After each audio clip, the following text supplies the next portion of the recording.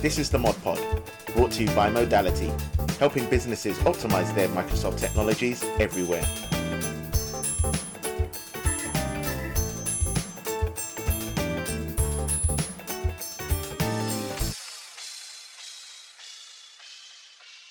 Hello and welcome to episode 20 of the Mod Pod. We have three further topics for you this week, and we are going to talk about Operator Connect. We are going to talk about the legal decision in Portugal about what bosses can and cannot do, and we are going to talk about learning and whether or not community learning is overtaking formal learning. With me, we have Paula Smith, who is a consultant, and we have Chris Irons, who's a managing consultant, and I suggest we get straight into it, and here we go.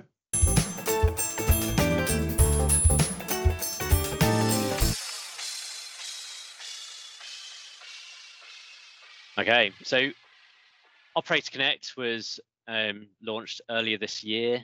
I just want to see what you guys think about it. Is it going to change the marketplace? Is it going to be a game changer?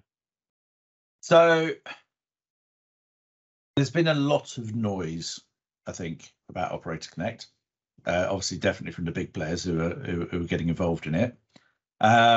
It might be worth. Do you want to just give us sort of a 30-second quick dash as to what Operator Connect is, so that everybody who's listening in understands, I guess?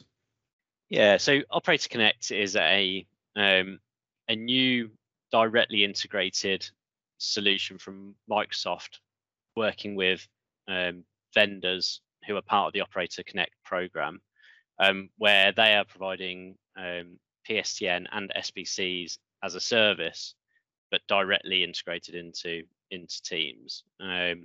So it's very similar from a user and customer experience to the way that that calling plans works, in that customers can acquire numbers, configure them directly on users without having to have SBCs running in their own estate. No direct routing requirement. It's just simply they find a carrier who's part of that Operator Connect program, and they sign an agreement with them to provide their PSTN and calling capabilities into Teams. And really, it's an alternative to calling plans. I think from my viewpoint, I've probably got quite a simplistic view of the whole sort of telephony thing, because you guys are way more technical than I am. But you've got your calling plans, which is basically Microsoft providing your telephony component into Teams. This is basically other companies doing exactly the same thing, but not through Microsoft's small, medium, large type offering. So I guess if we look at customers who are looking to move their telephony in, what options have you got? You've got some Microsoft calling plans, you've got Operator Connect, you've got direct routing through whether it's hosted by somebody else or or yourself.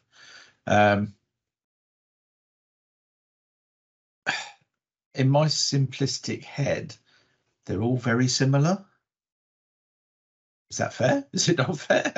It seems to be much of a muchness, really.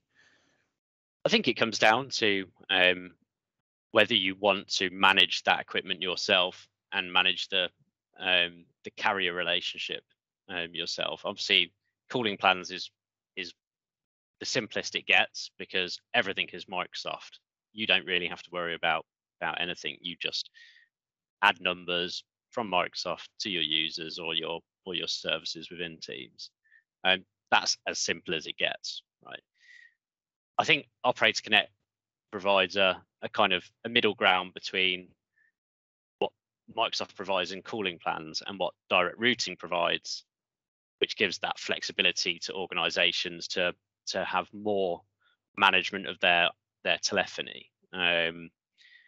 And with that, having to manage the way that SBCs work, how they integrate with your existing on-premise infrastructure, that has an overhead. You need people who understand it within your organization. You need an ability to support it internally as well. Obviously, if you have hosted direct routing, that probably is the next step closer to Operator Connect, because you're having another third party manage it for you, or the carrier indeed might host that SBC direct routing infrastructure for you as well, and that kind of takes away that requirement for your organization to manage that infrastructure and that relationship with the carrier, which is probably a good step.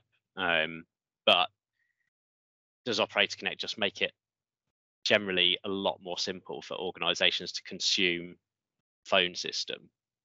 I think it probably does for small to medium enterprises who don't really have a complex telephony or don't have complex telephony requirements.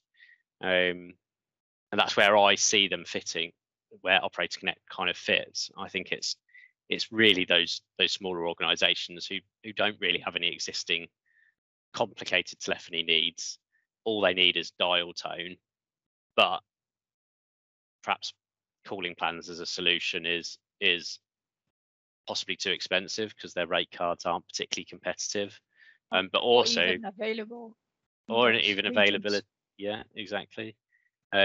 Operator Connect is going to expand. Obviously, at the moment, I think there's around 21 then carriers out there who are signed up to the Operator Connect program, and that's going to just increase over time. And there's going to be more people sign up to it.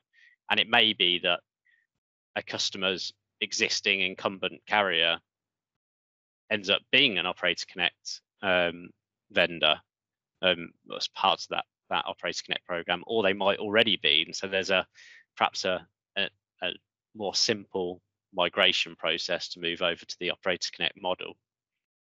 Yeah, it's an interesting one, isn't it? Because I think the Microsoft calling plans piece hasn't taken up as well as potentially Microsoft thought it might have done. It definitely works for a good number of organizations, but I think when you've got complex telephony and you've got that sort of global reach, it does come unstuck in places.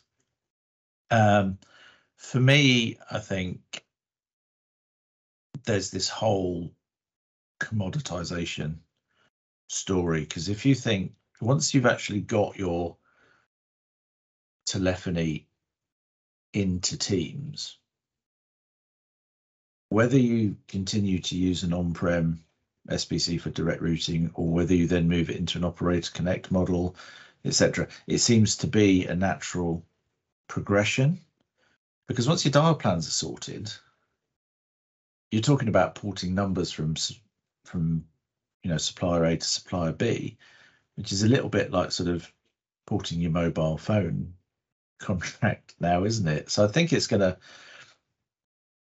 there's an element to say that once you've done the hard work, the whole Operator Connecting and not having to have people maintaining kit and all that sort of stuff, there's got to be quite a big uptake for it, I would have thought. I mean, we've done a lot of stuff in the past. I mean, Paula, you've got SBCs and you've done telephony migrations and all sorts of things like that.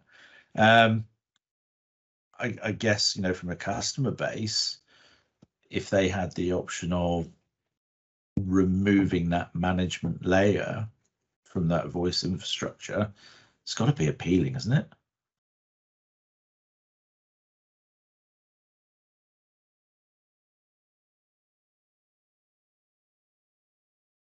No, that's all right. That's all right. And I have to edit this.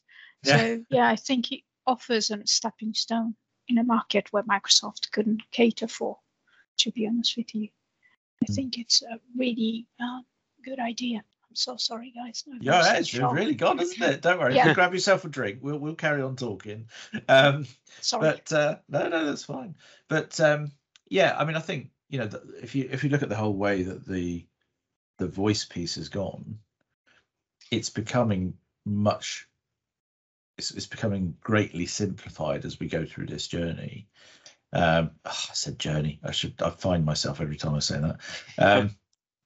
But it is, because you think about it, once you've actually made the decision to go to Teams, and I don't know, maybe you've used your SBC infrastructure that was used for Skype for Business. Once you've got it into Teams, it's kind of, you've got almost everything you need in place. So why would you not just turn around if you've got an on-prem, BT manage your numbers, for example, on-prem, and they're part of Operator Connect? Why would you not just go, actually, yeah,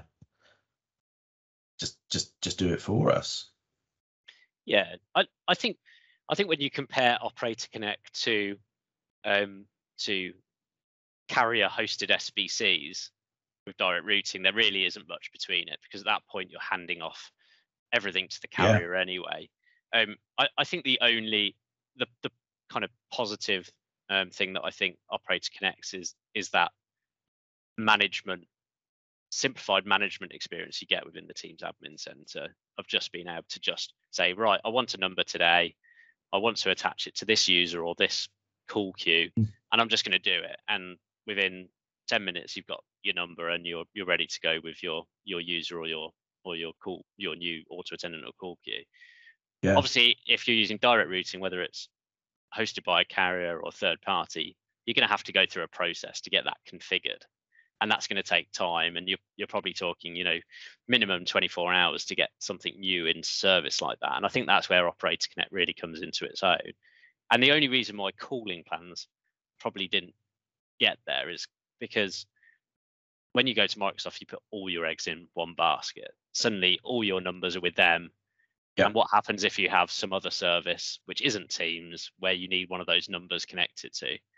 And that then becomes a problem. But if that is with your existing carrier, who gives you that flexibility to say, well, these number ranges or these particular individual numbers we're going to associate to Operator Connect or direct routing, but these other ones we're going to send through our other SBC service that we're providing with you to some other system.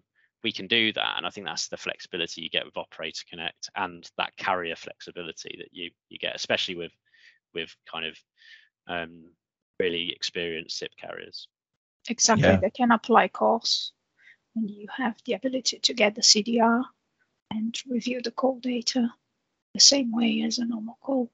Yeah, it is just taking away what is probably now an unnecessary layer of complexity. Yeah. There's always going to be the particularly complicated clients, and we know we know who they are, the difficult ones. But yeah, I mean, if you're sort of operating in some of the big countries, maybe across Europe or whatever it is, and you've just got straight telephony requirement, really not turn around to your carriers and just say, yeah, go on, do it. It's got to be appealing. Yeah, Yes. I definitely think so.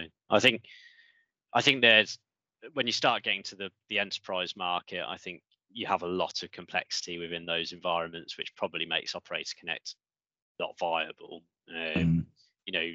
Organizations have really well-defined automated provisioning processes, and maybe the Operator Connect model wouldn't work there, because you can't necessarily get Operator Connect in all countries that these enterprise customers cover, and then you're having to have one provisioning process for one country and another provisioning process for another, which probably doesn't work.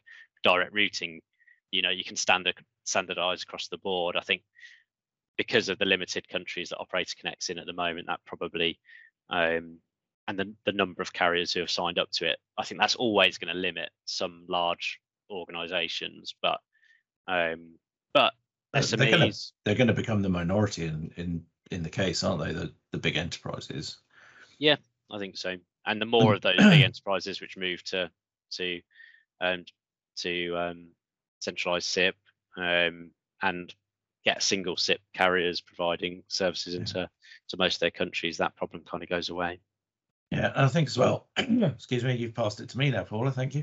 Sorry. I think when you also take into account that Microsoft have upped their telephony SLA to 4 nines, and you've got some of these big carriers in the background who will have, let's face it, the carrier grade SPC infrastructure, your risk is also sort of starting to drop about using cloud telephony as well. So yeah, I think it's going to be an interesting time to watch. But I think we've already started to notice a drop in general on the number of SPCs that we're deploying new. Yeah, obviously we've got some that are being reused from I can't even say it now, Skype for Business deployments, but there's definitely a drop, and I think that's got to be just down to the direction that the telephony world is moving in, isn't it? Yeah, for sure. I think most organizations want to move to a kind of monthly subscription model or something like that, where they're not having to fork out in huge capital expenditure costs, and moving to either a hosted direct routing solution or something like Operator Connect is really quite attractive to them. So I can see it's definitely the way. It's even available for conferencing as well, the Operator Connect. Yeah, which makes a big difference as well, isn't it, if you've already got that well established. So so I think it's going to happen, isn't it? I know it's sort of relatively early days at the moment, but if it's going to gain momentum quite quickly, I would think, and no bad thing. I don't think it's going to be utilized heavily by large enterprise. So I think it's going to be mid-sized companies. Yeah. But the market for calling plans never allowed them to take advantage of that. So yes, I think the answer is yes. It is going to make a big difference, I think. But be interesting to watch the next 12 months and see just how many carriers signed up to the program, because I think that will really, really show how much those carriers think that it is a big deal. Yeah, and also to watch the enterprise space to see whether or not people do end up making that strategic decision to go that way, and just changing to carriers who are on it. Yeah, even on a global level, who knows? Just like calling plans as well, you can kind of mix and match your telephony integration as well. So a single enterprise customer can go Operator Connect within a number of countries, but then they can provide a kind of centralized direct routing function to leverage some of their on-premise telephony services like contact centers and things like that. So you don't have to just commit to just Operator Connect. You can actually do a bit of a hybrid of both to cover all bases. And you can use a downstream SPC as well in order to migrate to Operator Connect fully. So really that's good. True. Yeah. So yes, we think it's gonna change, but it's gonna be a slow one again. Cool. All right. Right. I suggest that we move on to topic 2.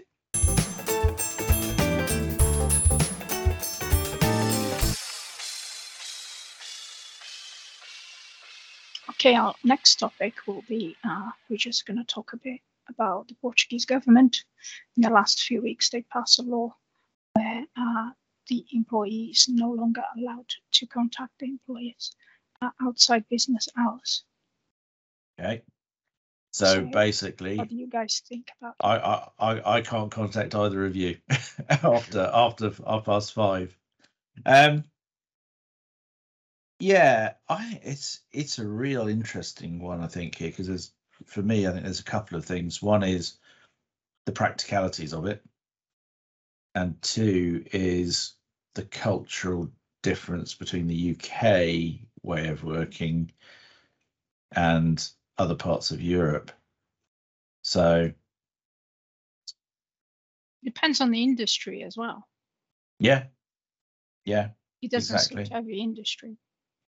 Well, IT industry, I'm not so sure if it's completely, for example, Fleet Street. So if to be contactable. If you're in journalism, I'm sorry, I can't tell you about this amazing breaking story until 9 o'clock tomorrow. Yeah, exactly. I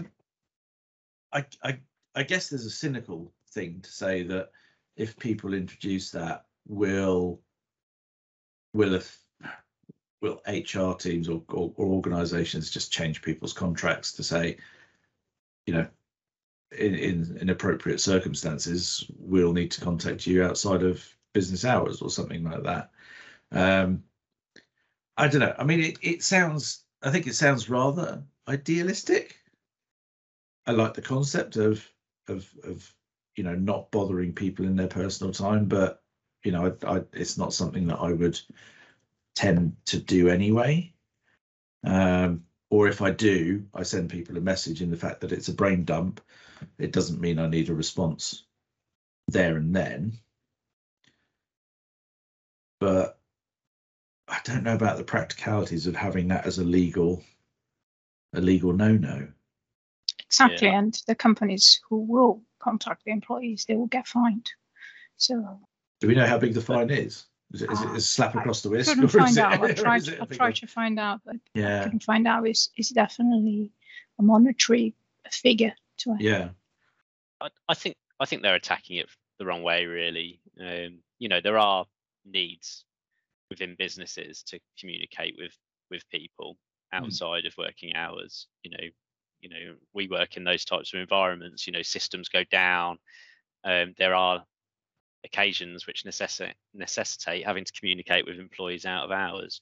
But I think the better way to approach it would be to say, look, you as an employee shouldn't feel that you have to respond to a message out of hours, and bosses and managers or colleagues who send messages shouldn't necessarily expect a response outside of working hours. And I think that's where the cultural change should be. And I think obviously home working and COVID has made flexible working hours far more common.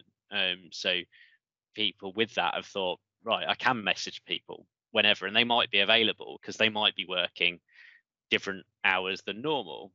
So I might get a response. But I think that's the key, is might get a response. Yeah. And I think the culture should be set that staff members who are not currently in their working hours shouldn't feel like they have to respond, and it should be completely acceptable to respond when they get in and start their working day the following day. And I think that's the thing which needs to probably be baked in. Yeah. Anything that is done in extreme as well is also counterproductive. So there's often, a few departments, potentially the company that you're working for, if you are getting bothered, every day and after hours, potentially is not the right company for you. However, occasionally for you to be part of, a conversation or important call, I don't think that's a big deal. I think it is really drastic what they're trying to implement. This is just my humble opinion. Yeah, I think you're both right there. I think this for me is not a legal issue; it's a cultural issue. You need to have that cultural lead from the very top to not get into the habit of just sending emails out at just because you're working at 7, 8, 9 o'clock at night. There's tools in there to, Outlook tells you, why don't you consider sending this at so-and-so when that person's going to be back online. So, I think it's all perfectly manageable. It's some of the habits of individuals within the organization. You need to make it almost socially unacceptable to contact somebody. But also the other thing as well, I guess, is it's a bit like the boy who cried wolf. If you are repeatedly sending messages outside of the working hours, that becomes the norm. But actually, if you don't send messages outside the working hours and then you do send one, it's obviously important at that point. So you probably would take more notice. It's like, oh, hang on a second, I've got an email from Steve at 10 o'clock at night, something's wrong. I mean, just still insinuates that I'm checking my emails at 10 o'clock at night, which probably is true. But yeah, I don't think you can enforce this thing. I think you've got to drive it from a a user experience and an employee sort of welfare type angle.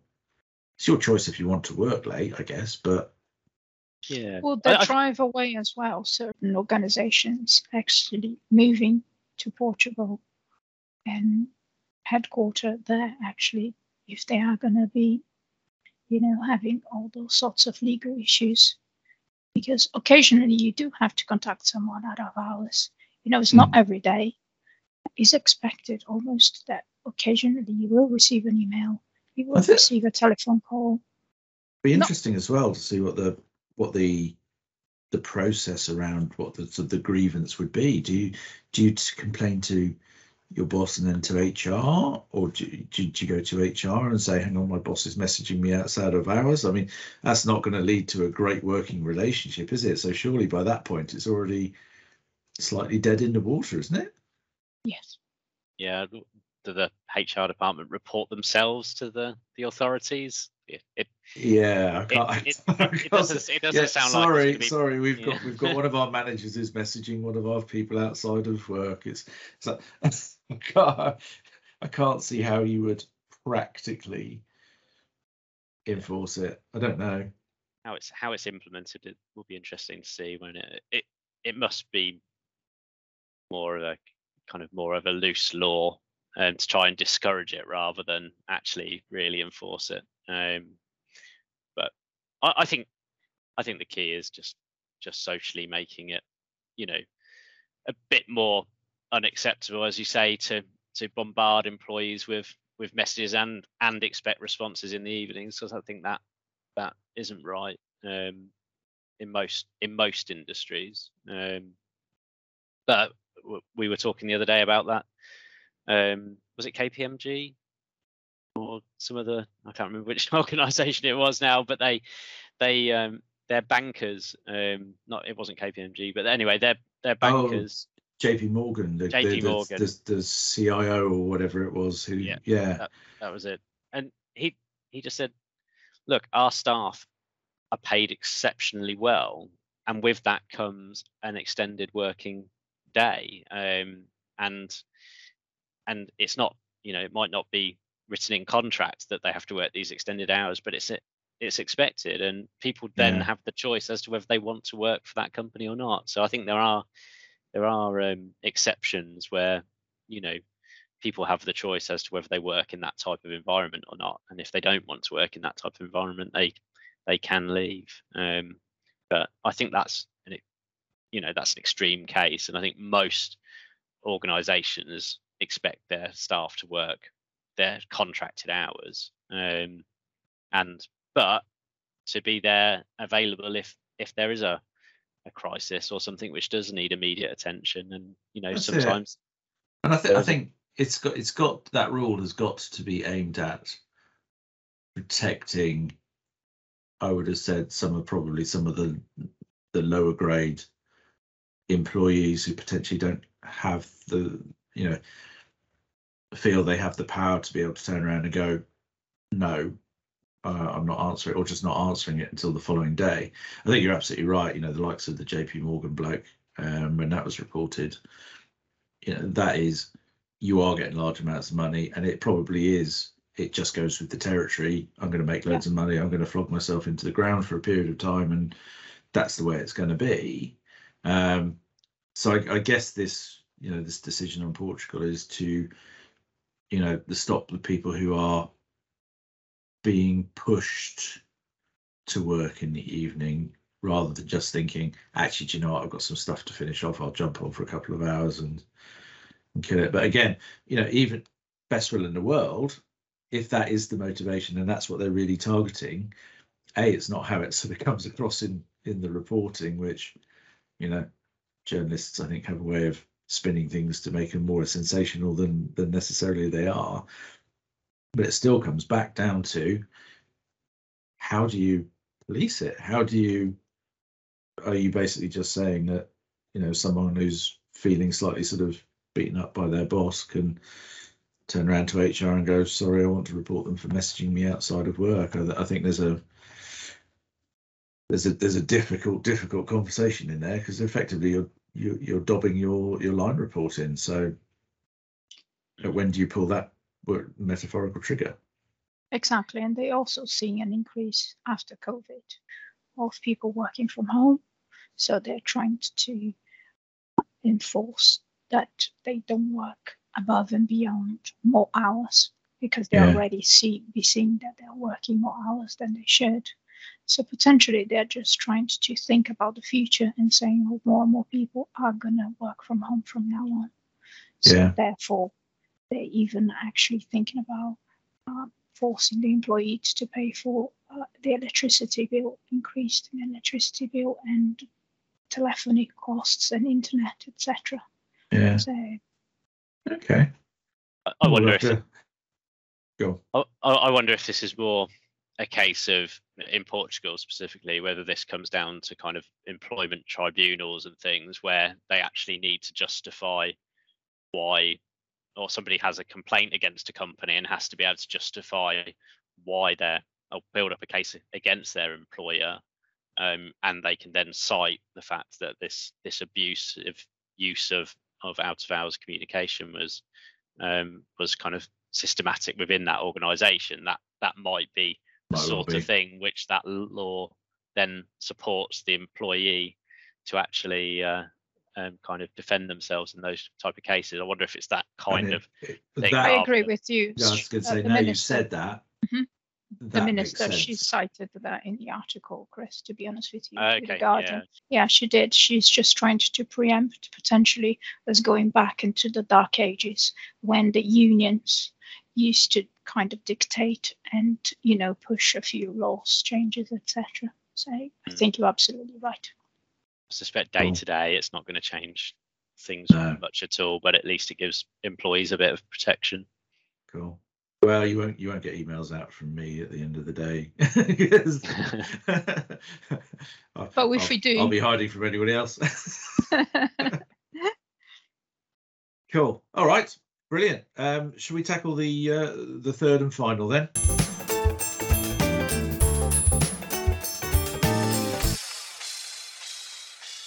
Right. So my topic for this week is has community-based learning, so your YouTubes, your forums, blogs, whatever it is, largely replaced formal structured training.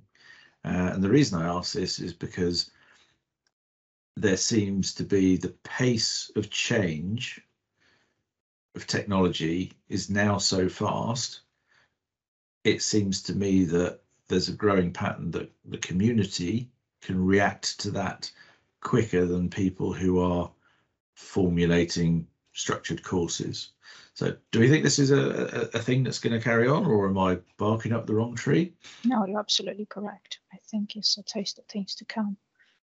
For example, I was studying for exam for Microsoft Teams, and within 6 months, everything, all the videos that I watched was completely out of date. So you might as well not bother with those items and literally just go to TechNet, go to forums, learn with colleagues, lab work, etc. But I truly believe that you're absolutely correct. I think structured work is structured studying. It's completely the loop. It needs to be replaced. I think so. We have, we won't mention them, but we have some, internal training tools that's also internal. We use a third-party training tool, and there's a lot of content on there. But you look at how quickly even just the Teams interface changes and new features come in and things are being added to it. It just feels too fast for the likes of those to be able to create the stuff and then publish them. It's definitely a challenge. It's definitely become more challenging, hasn't it? I think somehow you need to find a middle ground between the two, because you're right. That kind of prefabricated content, which 6 months down the line doesn't resemble the product anymore, which we're seeing all the time happen now, is problematic. How do they keep on maintaining those and updating them? It's almost impossible. But on the other side of it, the community, there's just so much information available and of varying quality and reliability Yes. as well. So, when you go onto a vendor who kind of training portal, that's information on there curated from people that you trust. They're kind of, Yeah. the sources which should be vetted, and that the material is going to be reliable. But I think the community-based learning kind of opens the door to anybody putting content on there, and it may be right, it may be wrong, and I think that's probably for me, that's where there's a bit of a gap. I do think we need a way for training material to kind of organically update, and us to be able to get the latest available in a medium that is easy to consume. But I don't know whether it's just forums. I go onto forums and I garner a lot of information from them, but does that replace my need to spend 3 hours going through some structured training material? I'm not sure it 100% does. I think there's a time and a place still for that. And if I want to learn a topic that I don't know a lot about, then I think probably I would want that kind of more structured training. The zero to hero stuff, I think, yes, the structured training still needs to be, because you need to understand the methodology and the logic behind it all. So I think that's fine. There does need to be a way for that to be updated far quicker, and ideally at the time that the changes are made. So maybe, if we take Microsoft, for example, and this isn't a slight on them, but if they're going to change the product, part of that product release needs to be that the content is then updated at the point of release. So, and I think they're pretty good at it in general. But how many times do you go and search for something on the internet? So how do I do this? How do I do that? And you get there and you look at it, you look at the instructions and go, yeah. And you get to a bit, it's like, oh, hang on, I haven't got that. That's in the wrong place, or that menu's not there, or, whether it's work related or not, that community piece, that's where it sort of, I think, falls down, is when you get into the version history, because once you've uploaded it onto, I don't know, pick on YouTube, it's there. Do you go and take it down afterwards and recreate a new one when the next version comes out? Probably not. It almost needs to be a bit more like the way that updates to Wikipedia occur. They are almost in real time. You hear about news of somebody, a celebrity or something, and no sooner as that news hit the tabloids, Wikipedia is updated to reflect that. But it also gets updated by other members. So if it becomes, if what's put in that update is not factual or changes, then it quickly gets amended to be factual. So if you had kind of, I guess, documentation or learning material about a particular topic, and that's changing, let's say Microsoft introduce a new feature to the way that, and this happens all the time, there's a new configuration item within a call queue.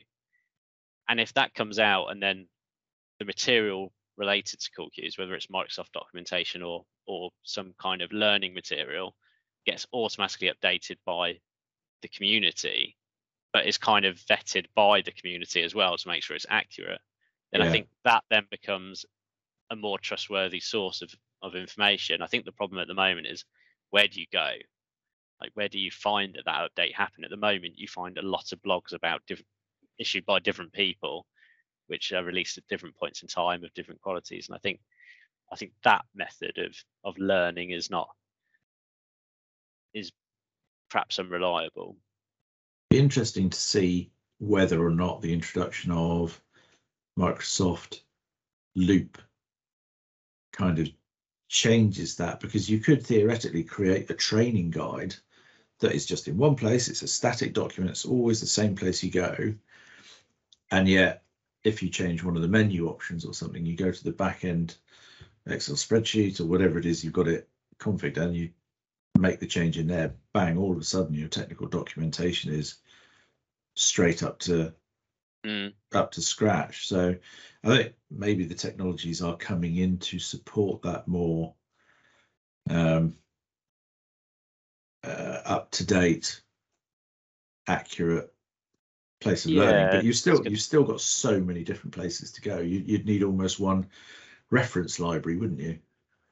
It's a bit more agile way of maintaining documentation, isn't it? I think at the moment the problem, we even see this with Microsoft documentation, that it's several months behind what's available, and that's difficult for us as, you know, people who sometimes need to quote technical information from sources, and we find that even Microsoft documentation doesn't reflect necessarily what's been released already to the public, and it comes a little bit later. But I think the problem is that there's too much emphasis on making sure that that's 100%, that what is updated in that document has gone through various different review cycles, and that means that it takes time to get released. Whereas perhaps I think people are now a little bit more forgiving about, you know, grammatical errors and things like that.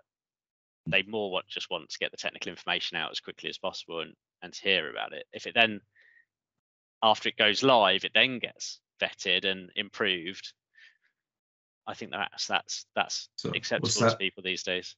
What's that saying? Perfection is the enemy of progress, isn't it? Yeah, well, I think that's the one.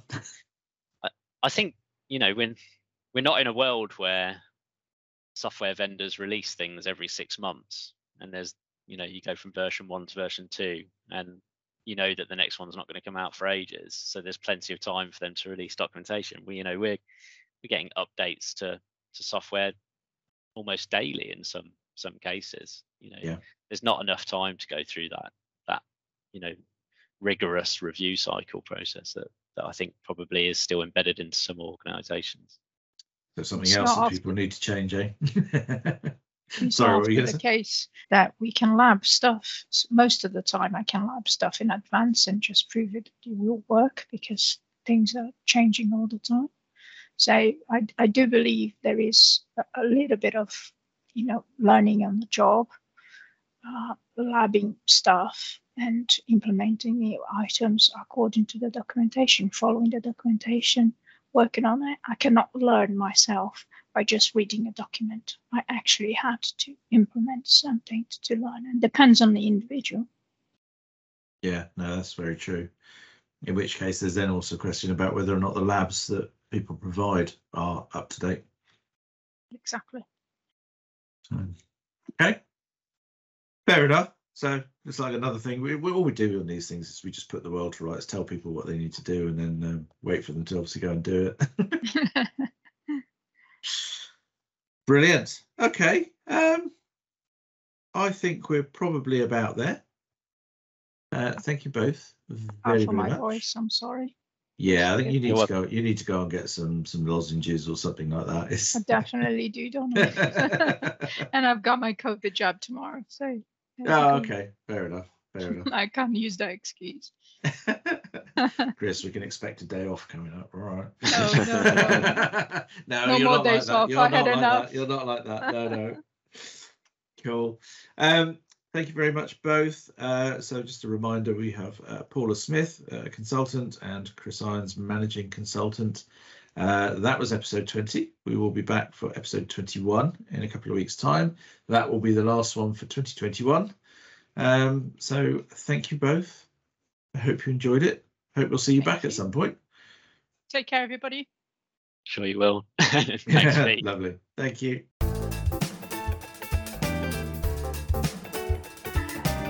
This is the Mod Pod, brought to you by Modality, helping businesses optimize their Microsoft technologies everywhere.